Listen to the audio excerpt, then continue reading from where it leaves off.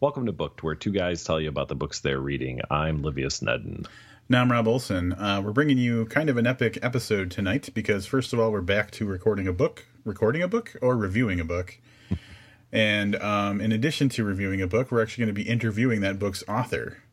So kind of a mix-up. I don't think we've done a interview/review in the same episode for quite a while. It feels like we haven't done a book in quite a while. There's that too. The book we're going to be talking about tonight is Entropy in Bloom by friend of the podcast, Jeremy Robert Johnson. Here's a quick bio before we dive into things. Jeremy Robert Johnson is the Wonderland Award-winning author of cult hits Skullcrack City, which we reviewed here, We Live Inside You, which we reviewed here, Angel Dust Apocalypse, and Extinction Journals, as well as the Stoker-nominated novel Siren Promised with Alan M. Clark. His fiction has been acclaimed by the Washington Post and Publishers Weekly, authors such as David Wong and Jack Ketchum, and has appeared internationally in numerous anthologies and magazines. We're going to forego any type of synopsis because this is a collection of short stories and one novella. I guess it would be a novella length, right? And one novella. Some of these stories we've talked about before. Some we might be talking about for the first time. Some of these short stories may be one of my favorite short stories of all time. That may come up. But what we're going to do this time, there are a total of 16 stories. We're going to collectively kind of talk about The Sleep of Judges, the novella, a little bit. But out of the other 15, Rob and I have each selected two that we thought were standout for one reason or another. And we're going to, kind of address those stories specifically. Maybe things will come up about the other stories. Maybe we'll talk about an award-winning short film. Who knows? But Rob, would you like to kick it off by talking about your first standout story in this collection? Yeah. So the story that I want to talk about first is called The League of Zeros, in which the narrator is our protagonist, and we see everything from his point of view. And basically, he lives in it seems kind of post-apocalyptic American society where you gain social clout through your body modifications. And the goal for the protagonist is to do a unique enough body modification to be to be allowed into a group called the League of Zeros. And so, it starts, here's why I can't, it's the first story in the book, and we've talked about in the past the whole idea of starting strong and ending strong and all that stuff. And the first paragraph of this story is talking about how this woman has no lips. I'm sorry, it's the first sentence after the first paragraph, but she's the one who wanted to have her lips removed, and I was like, whoa, I am in such a big way. So yeah, just a really interesting look at what people will do to make themselves unique, and how that could go too far. And for the ladies, that might have been a tip on how you can get Rob's attention, too. If you remove your lips, Rob is in, I believe is what he said. Well, I'm interested at the very least. But yeah. there are, I am a fan of, there's been a lot of body modifications that have, raised my eyebrow over the years. But I kind of like lips being where they're supposed to be. It's one of the... They're okay. There are two types of stories in this book. There are the ones that are a little on the gross side in some cases, but more just weird out there. And this definitely is one of the weirder ones that I don't want to say can't take place in reality. Hasn't taken place in reality is probably how I feel safe saying it, because who knows on where we're headed with body modification. But yeah, definitely flexing his muscle in the weird category with that League of Zeros. Yeah, it's great stuff. What do you got? My first one is Disassociative Skills, which is really a story about a boy who just does really weird shit just to do weird shit. So he would probably fit in pretty well. I think he could get himself a spot in the League of Zeros, don't you think? Yeah, I think so. Yeah. Well, I don't know if he has like vision, like his vision is very short. Like he doesn't like plan for the future. That's true. Basically, he does terrible things to himself just to see what he can get away with and what it feels like and stuff. And oddly enough, it through the course of the story, it has an effect on his family. I don't want to spoil anything, but just really enjoyed the mindset of the protagonist in that story. And again, that would fall into the kind of very weird category for this book. Yeah, I took it as kind of a commentary on people who inflict pain on themselves to feel. Like that type of psychological thing, like if you're a cutter or something like that, like an extreme example of that. But I will say that I identify with the general feeling of like, I want to know what I can endure. Like, and I don't know if like, it's just kind of one of the things I joke around with my coworkers that I've never been punched in the face and I want to know what it feels like. Like I want to know that I can take a punch. And I got kind of that kind of feeling from this story too. Yeah, no, I definitely think there's something there. I think that might have been kind of an invitation to the general public, maybe. Yeah, anybody in the general San Jose area who wants to give me a... Actually, I shouldn't say that because I live really close to David James Keaton now, so I don't want that guy punching me. Have you ever seen the movie Penn and Teller Get Killed? No. Okay, so the premise of it is exactly that. Penn, during an interview, they play themselves in the movie, and during an interview says something about the lines of, oh, it'd be kind of cool to see if like someone was trying to kill us, like, how that would go down or whatever. And of course, someone then takes them to task by trying to kill them through the course of the movie. So that's what that reminded me of. Yeah, well, I hope that I don't have someone following me around trying to punch me in the face, because that would not be fun. It'd make for a nice update in a future episode of the podcast, but please don't actually try to punch me. Let's work it out. Please, if you do, just give video. Yeah. That's all I'm asking for. Yeah. Like, don't punch Rob, but if you do, please send me the video. Yeah, send Liv a snap. We have an Instagram page now. Yes, we have an Instagram. We have access to our Instagram page again, which is wonderful. Rob, tell us about your second standout story. Turns out it's easier to check out your Instagram page when you're signed into it. This second story I want to talk about in this book is called Snowfall. And I don't know how much I want to say about this, but it involves a deaf child. And should I say what happens? Because it's only ever implied. Yeah, I mean, you pretty much have to. Yeah. So, like, it's a deaf child, and there's a nuclear attack, or a nuclear, winter happens. But, like, nuclear something happens, and this kid wakes up to, the nuclear winter part of it, the aftermath of it. But in, like, this way of just, like, this childish wonder, because he obviously doesn't know what's really going on, but like his innocent interpretation of the scene makes everything that much more terrifying and sad. Like it was such a deft, like kind of contrast to what the usual story would be, that it was just so greatly done. Yeah, easily the saddest story in the collection. And I think that almost falls on the normal one. I mean, I realize we don't have nuclear winter, but that almost falls into a likely and possible type of story. Yeah, I would say so. I would put that in the... I mean, a stretch of there's a little suspension of your disbelief by, like, this kid somehow... Anyway, aside from the kid actually being in that situation, yeah, it's all real world, totally possible. My second and final of the short stories that I want to talk about is, Rob, this is one of the best short stories ever written by my accounting. I might have heard that a lot. Yeah. For the last 6 years.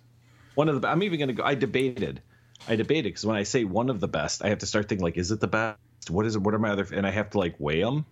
Yeah. So I debated. I'm actually going to go and say this. It's the second best short story that I've ever read, which I still think is fucking amazing. So I don't want to slight anybody by saying that. But, someone says, oh, that's one of my favorites or that's whatever. Like, where does it really rank? Yeah, but that means you definitely know what your first favorite short story is. I do. Am I supposed to talk about that here? I'm going to ask you to. It's up to you whether you choose to or not. I don't think that Johnson is going to be insulted by any means. I may have mentioned it here on the podcast before, but Alyssa Nutting wrote a short story called Potential Force a few years ago. It may only be available online. That's where I read it on a website, and I apologize, I don't have it. Like, I don't know what website it was on. But it's about two sisters, teenage sisters, and some things they go through. That's all I'm going to say about that. But we're not here to talk about that. We're here to talk about the sharp-dressed man at the end of the line. I'm thinking anybody who has who's familiar with Johnson's body of work probably knew this is where I was heading with this. It is, oddly enough, it might take place in the same post-nuclear world as the previous story. It is about a man who prepares for the end of the world by utilizing, I mean, God, I think everybody's read this by now. He makes a suit out of cockroaches because cockroaches will survive the nuclear apocalypse. And I'm not going to spoil it for anybody who hasn't, but there is one other item that is believed to be able to survive the nuclear apocalypse, and that comes into play actually in the title of this story. This was your first time reading it, right? Yeah, this is my first time reading it. Did I talk it up too much for you? Like, was it a letdown? And no, it was really good. I could see why you liked it so much. I don't know if I fell so far in love with it, but I think it's a very good story. That story that put Johnson on a map for me personally, and will likely be. I hate to say this, but I don't know. Jeremy. I don't know if you can outdo that one for me. Wow. Well, yeah, I totally dug it. I agree. It is a very, very good short story. I'm trying not to sound like I'm giving it a participation award because you're so enthusiastic about it. God damn it! I love that story so much. Now, I will say that there were other stories. I tried to lean toward when I chose the stories that I wanted to talk about, ones that we didn't read from other stuff like We Live Inside You. But there's a lot of stories. There's some stories in here that I recognize. I couldn't think of the word recognize. Recognize from reading We Live Inside You, like the Persistent Hunting. I think Persistence Hunting was one of them. Trigger Variation, I know I've read before. Cathedral Mother, I know I've read before. So there's a handful of stories that are really great. I think that when we talked about Johnson's work in the past, Persistence Hunting, the one about the runner in Portland, was one that we spent a good amount of time talking about because it's a really, really good story. But, yeah. I would have mentioned that again this time, too, if we hadn't talked about it previously. Yeah. So the choices we made aren't to say that they are necessarily better than the other ones, but if you want to hear or talk about some of these other stories, go back and listen to our review of We Live Inside You, which is probably below the 100 mark as far as like episode number, because it was a long time ago. But yeah, lots of other good stories in here too. I just wanted to kind of draw attention to some things that are newer to me or that we haven't talked about on the podcast already. I just want to clarify my stance on that because I don't want Rob to speak for both of us. The Sharp Dressed Man at the End of the Line's best story in this collection, and better than most other collections too. All right, well, Livius, I think your point has been made. All right, I'm done talking about it. Okay, that was each of us picked two of our standout stories. Now we're going to talk kind of collectively about The Sleep of Judges, which is by far the largest story in this collection. I read it digitally, so I don't have a page count, but it's definitely significantly bigger than everything else. Yeah, and if I remember correctly, it is new for this collection. I don't know if there's other new stories for this collection, but this is definitely an original, first time being published story, right? That is correct, yes. Yeah. So, Sleep of Judges. I guess we could just talk about this like it's a book, right? But like compacted a little bit. Yes. Yeah. Yes. All right. So, kind of starts out pretty innocently. This guy and his wife and daughter are headed home after an event, and as he's going inside, he notices like the TV is missing from its mounted place on the wall, and he panics because he thinks that someone either has broken in, obviously, or is still in the house, and tells his wife to take their kid and go somewhere safe, go to her mom's house or whatever, so that like he can kind of secure the house and make sure that it's safe for his family. Yeah, and then he goes through, I think, what normal people would go through, right? So I mean, he does, he calls the police, and some weird kind of things happen there, but all of it seems okay. But he starts to go through the steps that I imagine somebody would when they lose property in their house due to a theft or whatever. So he wants to reinforce the house, and he's got to replace things, and he's got all this whole list of things to do. But continued weird things happen to this man and to his home during the course of his trying to make it a safe place for his family again. Yeah, the weird stuff starts out almost like immediately after his wife and kid leave, and we won't go into too much detail, but the things that people are saying sound like they're weird, or he'll be thinking, oh, did I actually hear that? Did they actually say that? There's some like lights being flashed that make it like kind of disorient him and stuff like that. So not only does his home get invaded, but on top of it, people, it seems like something's messing with him, like right off the bat. And so he wants to keep his family away until he knows the house is secure. But the longer they stay away, the longer he's there to kind of, get messed with by whatever is going on. And yeah, it kind of escalates. Yeah, escalates is a good word. I really, really like that story a lot. There were times during the course of that story where I kind of felt his pain or his fear in some cases, and maybe even his anger. So I think it was written very well and kind of spoke to me as a person.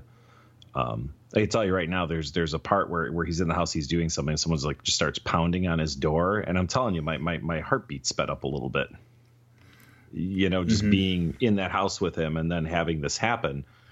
And that's pretty early on in the story, and it goes much farther. It progresses or escalates, as Rob said, through the course of the story. So definitely a great novella length story.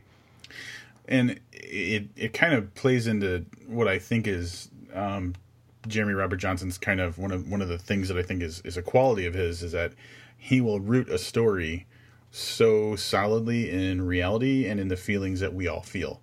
So he takes something normal, like your house getting broken into, and he identifies, well, what is someone going to be going through? Like Livius was saying, well, they're going to feel violated. They're going to feel like they need to protect themselves. They're going to be paranoid. Every sound is going to be something suspicious. So he takes all that normal stuff that everybody goes through, and then he adds that weird element to it, the weird, either supernatural or, just weird for weird. In a great way, where the whole time you still feel like you're the person. You can so sit in the perspective of the protagonist, even though all this weird, crazy, outrageous stuff is going on. So yeah, I've never, thankfully, been in the situation where my home was broken into, and that's nice, but I mean, I know people who have, so reading this, it felt very authentic. Livius had a Kindle once. Yeah. Someone violated my car and took my Kindle. What I was going to say was, and Rob will have the option of editing this out. Rob, what's the longest your home has ever been unattended, though, by you? Good question. See, and I was thinking about, as I was saying that, I was thinking like, I'm going in a different direction, because not only am I out in California asking people to punch me in the face, I'm basically saying I'm also not at home. But anyway, well, Livius is definitely saying it. When I was a kid, I grew up in the suburbs of Chicago, and I swear, on a regular basis, my brother or I would leave the house forgetting to close the front door. And so, like, our actual house, the door to our house would actually be sitting open all day long until we got home from school. Be like, oh, I forgot to shut the door again. And, like, nothing ever happened. How your mother didn't beat you and your brother on a regular basis is beyond me. We did have two very intimidating Dobermans living in our house, so right. It does help. On the flip side, I grew up in the city of Chicago, and I, to this day, double lock the door, like, behind me as I walk in the house. We actually did have, and we're not sure, I feel like I've talked about this on the podcast before, but it would have been a long time ago. We lived in an apartment building that had an enclosed back porch. Yeah. Does that make sense? So there was like a locked door to get to the back porch. That's how people would like go down and, you know, take out their trash or do laundry and stuff. And one morning, oddly enough, would that be where the gangway was?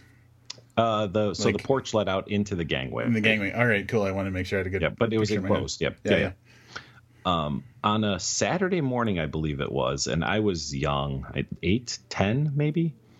My mom woke up to what sounded like something. If you've ever dropped like a bottle of shampoo into a bathtub, it's like a really loud noise. Sure. So she was able to identify that something fell in the bathtub, but that nobody's awake. You know, my dad's sleeping next to her. I'm probably not up because I'm a kid and I'm not up at 6:30 in the morning for anything, right? So she goes in there and who's taking a bath in your bathtub? No, listen, she finds a couple. So we had it was really strange setup. There was a window inside the bathtub, you know what I mean, like on the wall in the bathtub. Yeah. That had that weird like frosted glass you can't see through, but it opened up to the back porch, which was really weird if you think about it. But I can visualize what you're saying. Okay. Yeah. That window had been opened, raised from the outside, several inches, and she thinks that somebody might have been trying to take all the bottles of soap and shampoo and conditioner and shout to get into the apartment because it was open. She found some things on the porch, but then she found the bottles knocked in too. So by the time she figured out what was going around and ran around to the back door to see what was going on, there was nobody there. But definitely somebody had lifted that window up and had made some attempt either to just steal toiletries or perhaps to make their way into the apartment. And if you're going into someone's apartment at 6:30 in the morning on a weekend, that's really fucking scary. That's how you get shot. Well, but just think about that, though. That's somebody that's, you know, home invasion. That's not like I'm going to try to get in while these people are out and steal their TV. Right. That's not burglary, that's robbery. Yeah. Well, and it could be murder. I mean, that's kind of scary shit. Yeah. So, at any rate, maybe that's what the sleep of judges, maybe that touched that off in me, being a kid and being terrified that somebody was coming into the house. So, to be fair, someone could have just been like, man, I'm out of Prel. And they needed to, Yep. Actually, maybe I like Pert. Yeah, Pert. The Dice Clay reference. Nobody's going to get that one. I actually had an apartment in my early 20s in the Rogers Park neighborhood in Chicago. And had the same kind of, not the exact same setup, but a similar setup with like the back entrance and the front entrance. And the back entrance had like a porch kind of thing. I was on the 3rd floor. And I'm laying around in my bedroom one day. It's summer and it was really hot and there was no air conditioning, so I was just like laying like still, like just inert. And suddenly there's like a dude standing in my bedroom door. And it freaked me out, and I was like, what the hell's going on? And in broken English, because I think Spanish is his, first language, he explained something about being a guy who's fixing the plumbing or something. And I was like, how the hell did you get in here? So he takes me to the kitchen, and he shows me that if you push up, because there's a window next to the door, and if you push the window up, you can unlock the door from the outside. And I was like, oh, fuck. So I had to buy like a stick to keep the window from opening up. Dude, that's still a real questionable way for like the handyman to get into your apartment. He basically told me he broke into the apartment. But I was like, he was a little dude. He was like maybe 5 feet tall. Just this little tiny dude.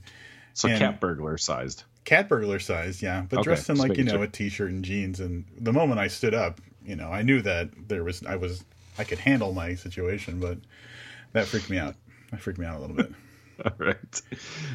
Let's get, now that we've had both of our possible burglar fears addressed, Why don't we go ahead and give this? I mean, I don't know. We could do a wrap up. I feel like we've been wrapping this up since we started. I'm cool to go right to a rating. Yeah.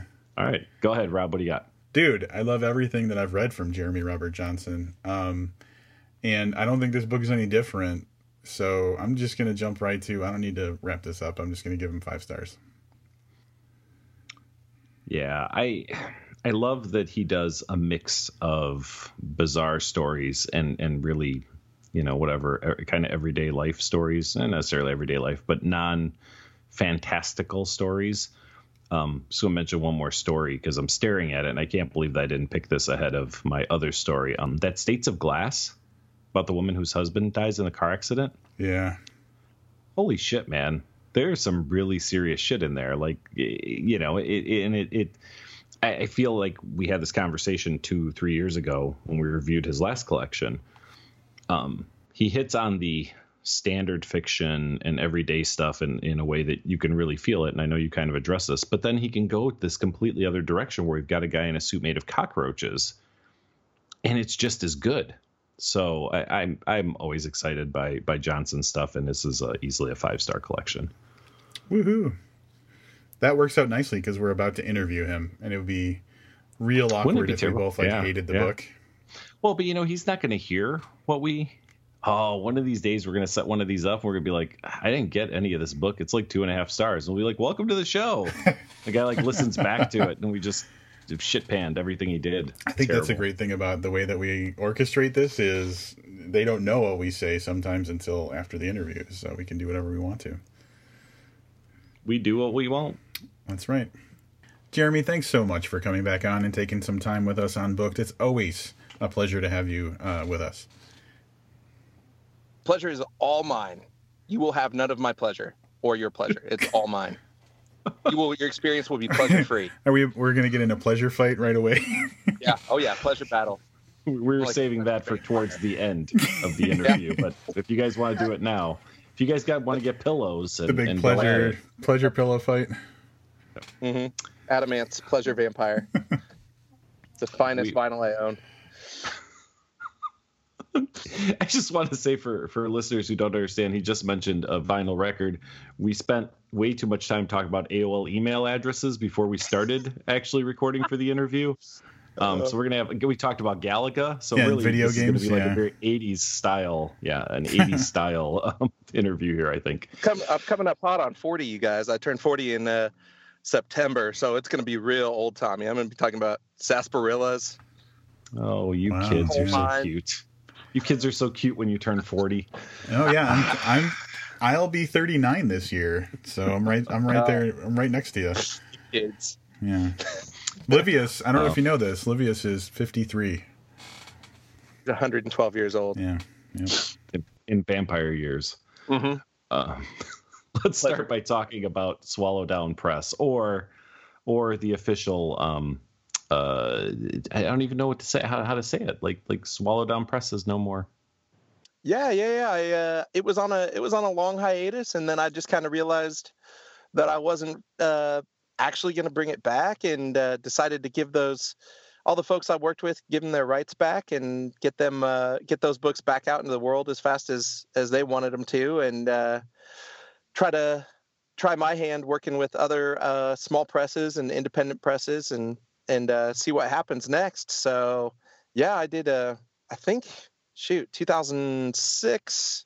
Anyway, I did a really long stretch in the independent publishing game, and had a good time with it, and just decided to move on to other ventures. So yeah, I compressed all those books out of existence over a 2 or 3 month spread, and now I'm doing new projects. I do want to say that I don't remember hearing anybody complain about rights or anything. And that's odd because it seems like not a week goes by that I don't hear somebody complaining about a publisher not giving them their rights back or whatever. So kudos to you for having what at least seems like from this standpoint kind of a flawless press closing. No, we the timing worked out perfect because actually all my contracts had a 5-year clause for them going back into publication. And so I was actually able to get all the books released on the press at least out to their 5-year term of being published before I contacted anybody about, shutting down the press. And so everybody kind of felt like, hey, yeah, this book had its fair run. It got out there. We did as well as we could by it, given our $0 publicity budget and all that. And the other thing that happened in the background is literally within a 2-day time period, almost every title that was out on Swallow Down Press got picked up by other presses. Because I wasn't doing this out of, I was doing it because it's not a project I wanted to do anymore, but the books were financially successful. And 2 of them, Cody Goodfellow's Silent Weapons for Quiet Wars and J. David Osborne's By the Time We Leave Here We'll Be Friends, were actually, by any kind of independent publishing gauge, really successful. So it was actually just kind of everything was amicable, and they were like, sure, yeah, do your thing. And I was, it all worked out surprisingly good, which makes me wonder if there's like something lurking underneath somewhere. I'm going to knock on wood if I can right now. But yeah, things went really well.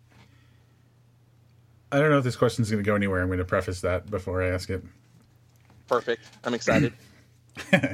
So is there any, you kind of mentioned a couple titles, but anything that you're excited about or surprised about from your Swallow Down titles getting picked up again? I think one of the things I saw the new cover for Cody Goodfellow's All Monster Action, which is this super gonzo, sci-fi horror kaiju monster battle thing that's as far over the top as anything I've ever read in my entire life. Hugely entertaining. Like, I guess Guillermo del Toro read it, and he actually goes to a bookshop where Cody works, and he was pointing at one of the illustrations, and right after he'd put out Pacific Rim, and he was like, man, I wish I would have thought of that, stuff like that. So it's a fantastic book. And Kingshot Press, Michael Kazepis' press, is going to be re-releasing that, and they did a cover for it that looks like a bootleg VHS tape. That just I loved it. It's like the perfect cover for this book. So I was really excited about that. And then the other thing that was kind of interesting to me is J. David Osborne's actually taken a couple of his books out of circulation for a while. Originally, he was going to pump them right back out on Broken River, and he's decided to let those sit for the time being without being put back out in the world. So I'm just intrigued as to what's going to happen with those titles when they've disappeared, because people are, even today, people are posting like, hey, where can I get this now? And he's like, no, it's done. That book's done. So it'll be interesting to see if and in what form some of his stuff reappears. That's kind of interesting. That's the approach I think Disney takes with their digital releases, right? I mean, like their VHS tapes. I remember many, many years ago, like being really excited for some children that in just like 18 months, Sleeping Beauty would be available again. So maybe he's going to create a little bit of a groundswell for some of those titles. I backlogged a bunch of print copies of his titles just in case, or, he goes to jail or, gets into some kind of scandal so I can sell them, on eBay for a lot of money. And so fingers crossed, the value goes up and all of a sudden I have my nest egg. So, no, we'll see. Disney, man, I used to work at a video store and, they'd take that stuff out of circulation forever. And when they would announce it was coming back, it would be less so kids getting excited about it and more these, middle-aged Disney collectors that were like, couldn't be more excited about the fact that, they were finally going to get a shot at having Aladdin on DVD. That's all right. That's cool. I do want to say, though, going back to the J. David Osborne thing, that I have been, for a long time, actually, I've had my fingers crossed that he's going to jail, but for entirely different reasons. So... because he's a bad person. Just kidding. No, yeah. He's, one of his books, Low Down, Death Ride Easy, it was put out in France to like serious acclaim and reviews by this publisher, Rivage Noir, that does like Dennis Lehane and James Ellroy's stuff over there. And he actually got to travel over there and had a press escort and all kinds of stuff. And they gave him the most significant advance of his life, which is funny because over here, I'm working with Matthew Revere to design a nice cover. We're working on the interior, doing the editing and stuff. But the treatment he received over there was so vastly different. I think he's also starting to realize what a book can do if you put it into the right hands and stuff. And so, yeah, now that book is much more widely available in France than it is here in the States where he lives and in its native language. So that's interesting to me, too. The French have been buying up crime titles like crazy. I mean, David Osborne's just one of, I don't know, a dozen authors that I know that's been published, paid to go to France. Like they pay to go, you know what I mean, to do a reading, to do a signing. And most of them say the same thing. Like, I wish my book sold here like they do in France. Yeah.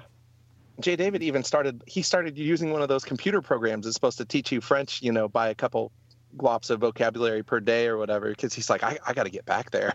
You know, it's a very different, you know, you do a reading in the corner of a bar here and 5 of your friends show up and then you drink yourself to sleep and you go over there and they pick you up in a car and send you around with a publicist, and it's a whole different vibe. He should have gotten them to pay for the Rosetta Stone like DVDs or whatever for him to learn French. If he was thinking ahead, guys, tell me, yeah. So, talk a little bit about Entropy and Bloom, which so Swallow Down we just mentioned is had its nice graceful end, and now Entropy and Bloom is released on its Nightshade Books or Nightshade Press or something like that, right? Yep. Which is an imprint of Simon and Schuster. Well, it's a weird division. So Nightshade is a division of this company called Skyhorse that picked up Nightshade back when they were having. There was a different iteration of Nightshade back in the day that was Ross Lockhart and this guy Jeremy and this guy Jason. And I always thought they were a fantastic press back then. They introduced me to like Douglas Lane and Tom Piccirilli and a bunch of writers I really appreciated. And they had some huge hits with like Paolo, and I'm going to mispronounce his last name, Bacigalupi. They had some pretty sizable hits, and then things went a little bit sideways for them. And this group Skyhorse came in out of New York and picked up all their assets and did deals with the pre-existing authors and kind of took over the name.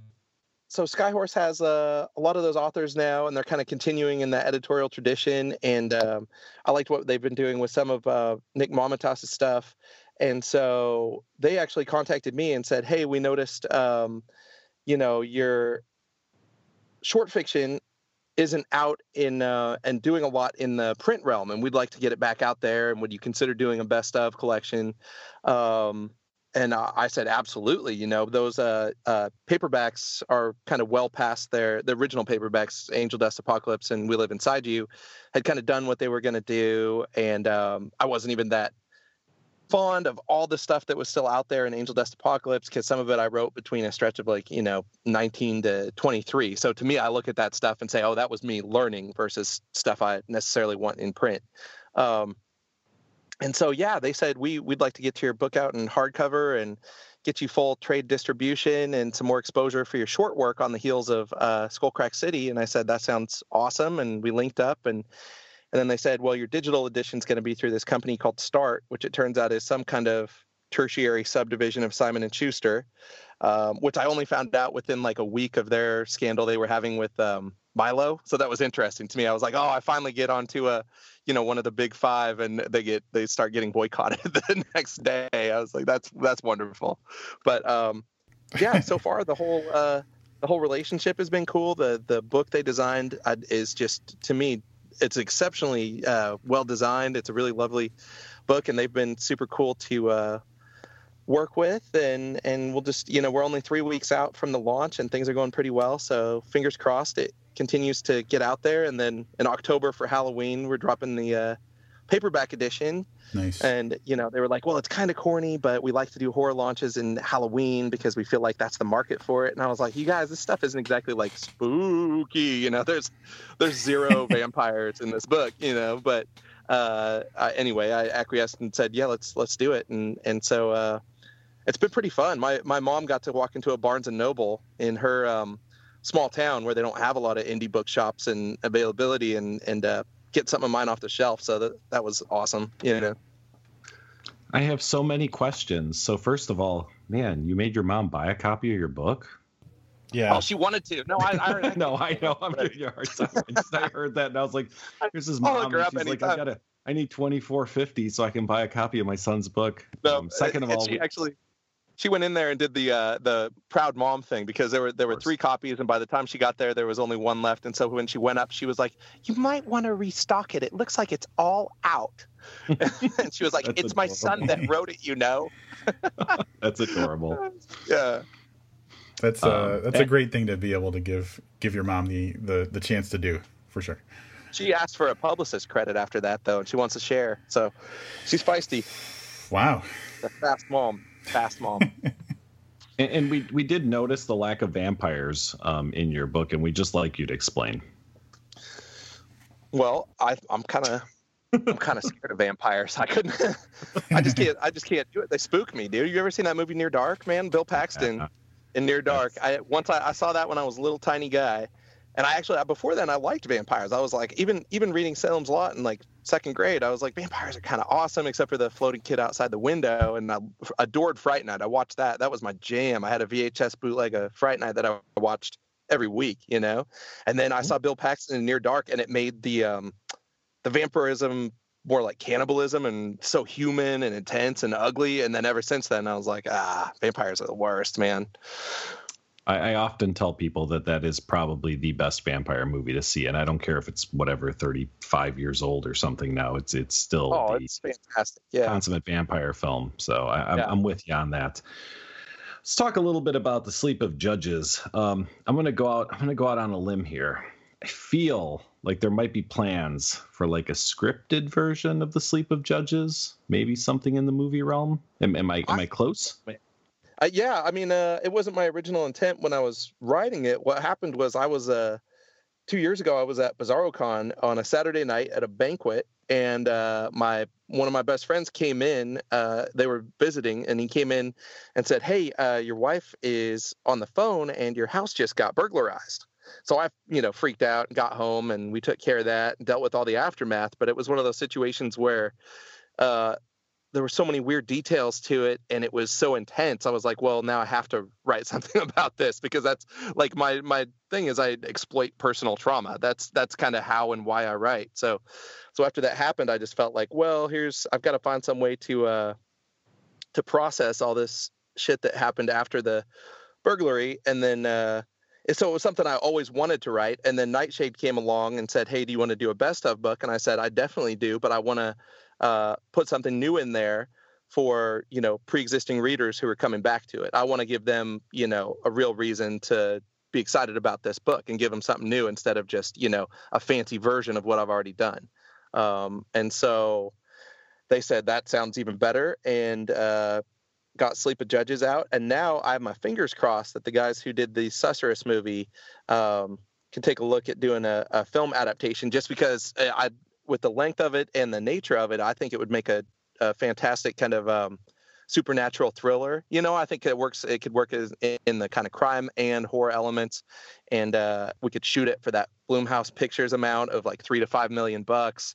And I don't know. To me, my pitch for it is it's Straw Dogs meets Sinister.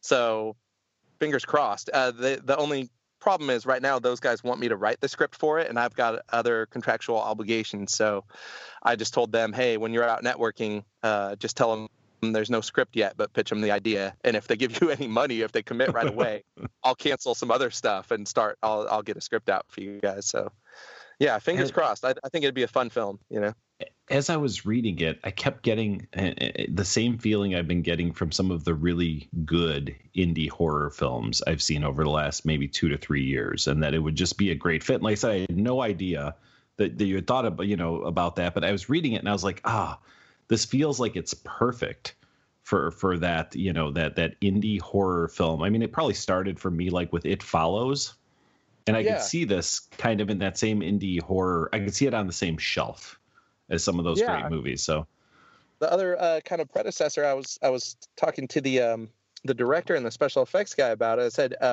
there's Mike Flanagan's first one he did before Oculus was called Absentia, and they filmed it for $90,000, and they did a Kickstarter for it and filmed it mostly in a house, but it has this very kind of creeping, at the beginning, you don't know whether it's psychological or supernatural. And then it just continues to escalate and become much more clearly this, kind of threat that's not necessarily human. And so I said, that's a wonderful model for how we can pull off a very small independent feature. So yeah, I definitely didn't write the original novella. The main purpose of writing the novella was just to kind of get the actually getting burglarized out of my head. But then after that, I looked at it and I was like, yeah, this could make a really kind of fantastic blend of psychological thriller and horror film, and we'll see.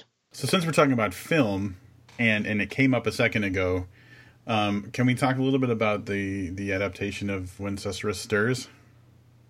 Yeah. So there's an adaptation made. What's the actual? Is there a distribution timeline or plan, or what's going on with it? It is. There are 2 or 3 options out there right now that the filmmakers are considering, and so I don't want to jeopardize any of the stuff they're potentially working on. They've been out on the festival circuit for almost a year now, and they've had some really cool offers, and they're just trying to figure out what's the best next move for getting. The main thing they want is for people just to see this thing, because they feel like it turned out great, and they feel like it gets a really strong audience response, and they want to get it in front of people. So the goal right now is to figure out what the main distribution point's going to be, whether that's a streaming service or whether that's inclusion in like a horror short anthology, or just popping it up on YouTube and crossing our fingers they don't take it off. So it's a lot of crossing of fingers. Yeah, it really is. And we definitely have to put a warning on it at the minimum. But the other situation they're working with right now is there's a song during the final sequence. It's Sinatra's I've Got You Under My Skin. And we were able, and I say we, but it's mainly Anthony, the director, was able to afford what are called the festival rights to that song. It's Sinatra is not cheap. So he was able to put that on there and show it at any festival he wanted to. But the full distribution rights to a Sinatra song are something like 6 times the budget for the whole movie. So they've decided for the full release version, they are going to have to pull that from the score during the final sequence. And so they're also working on rescoring that whole stretch with their main composer. So there's a couple steps between us and everybody being able to see it. But we've been having tons of fun showing it at festivals. That movie, that short film, is goddamn disgusting.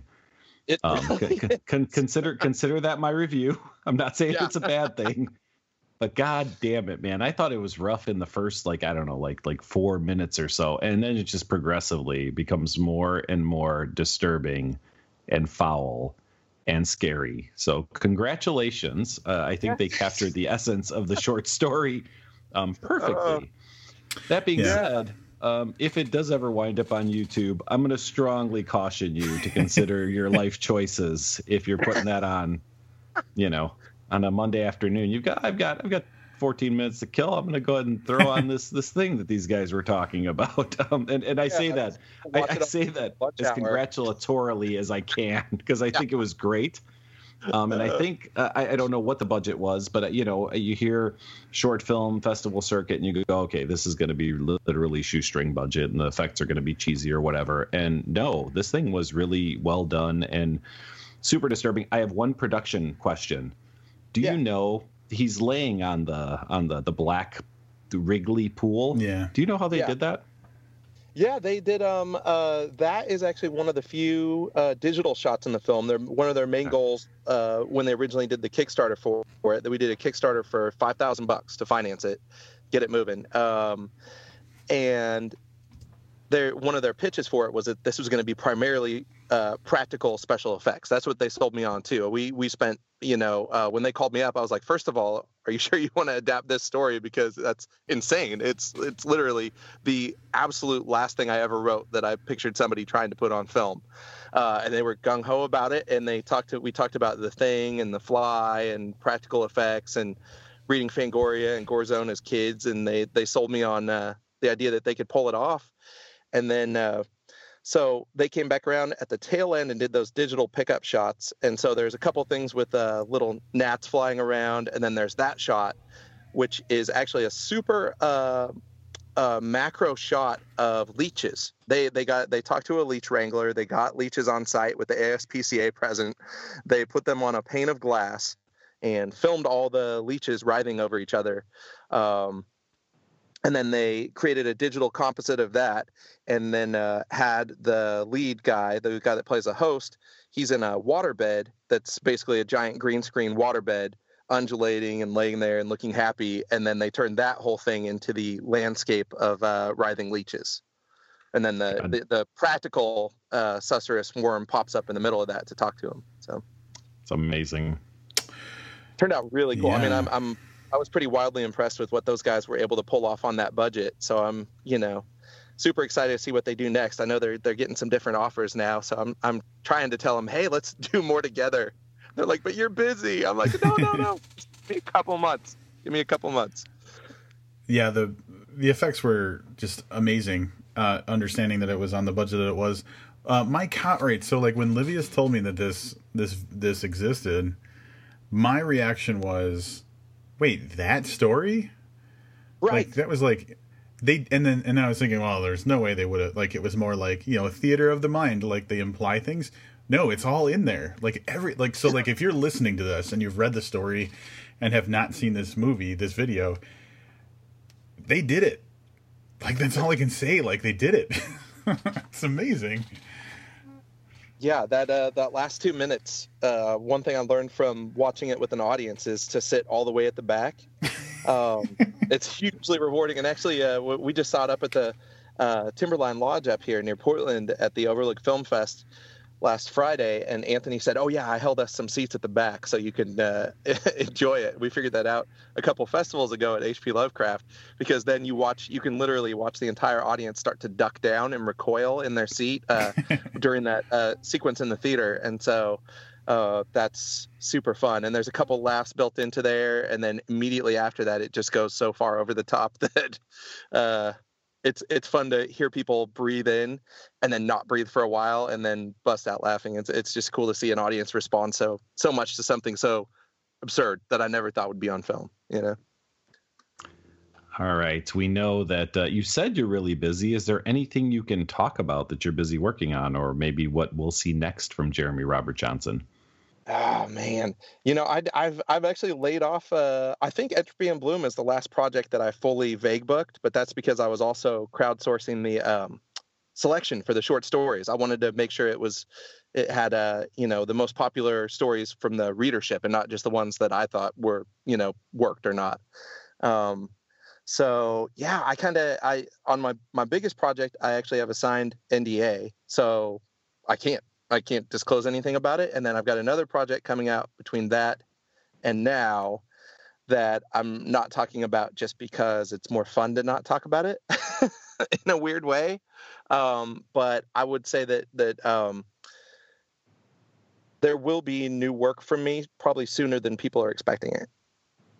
So, I will say that of all the times we've been told, like, I there's things I don't want to talk about. Non-disclosure agreement. That is the best reason, I guess, I've ever heard. Like, no one has actually ever said I have a non-disclosure agreement. So, congratulations. I'm with that. Thanks. Yeah, congratulations on having a non-disclosure agreement, I guess. Yeah. And in his next short story collection, there's going to be a horror story about signing a non-disclosure agreement. Yeah. So it'll be... For your whole life, don't disclose any of it. Yeah. Take groceries, can't do anything. No, so new stuff is coming, and it's coming a lot faster than it used to. My old production rate was a new book every 5 years, and my new goal is something new every year until I can't pull that off anymore. So I'm kind of looking to ape. You remember how, like, for a long time, like Polinick was putting out a book a year. Mm-hmm. And it was just like, oh, I know I can depend on certain authors to just come right back around. Or my friend Carlton, he actually produces 3 to 4 books a year, which to me that's madness. But he can pull it off physically. He can sit there for that long. So definitely looking to finally start getting stuff out there more frequently. Well, we look forward to all of it. I think I speak for Rob on that as well. Jeremy, thank you for taking time out of, again, what is a busy schedule apparently, to talk to us. We really appreciate it, bud. Thanks. Oh, I have one more thing. Okay, so you know how sometimes on podcasts people you hear them talking, they talk up other authors and stuff, and you get like this vague sense that they're trying to curry favor a little bit so they can be like, oh hey, and there's a shout out to da and D on this one at such and such. So I want to do that, but I want it to be something vaguely uncomplimentary about a couple people. I want to tag them. I was going to say you filled that quota with J. David Osborne earlier, but if you really want to push it. Okay. So David James Keaton, not great at hopscotch. That's all I have to say about that. Yeah. He is here first. I'm going to tell you, now that I'm living, at least for the summer in California, I'm actually living very close to where he lives. And I got invited to apparently some sort of him and his wife are having a party on Friday night. I didn't even tell Livius this yet. This is hot off the presses. And I guess they've made some sort of like homemade lemon alcohol beverage or something like that he plans to poison me with. So they've invited you to their house and they're making you a special drink.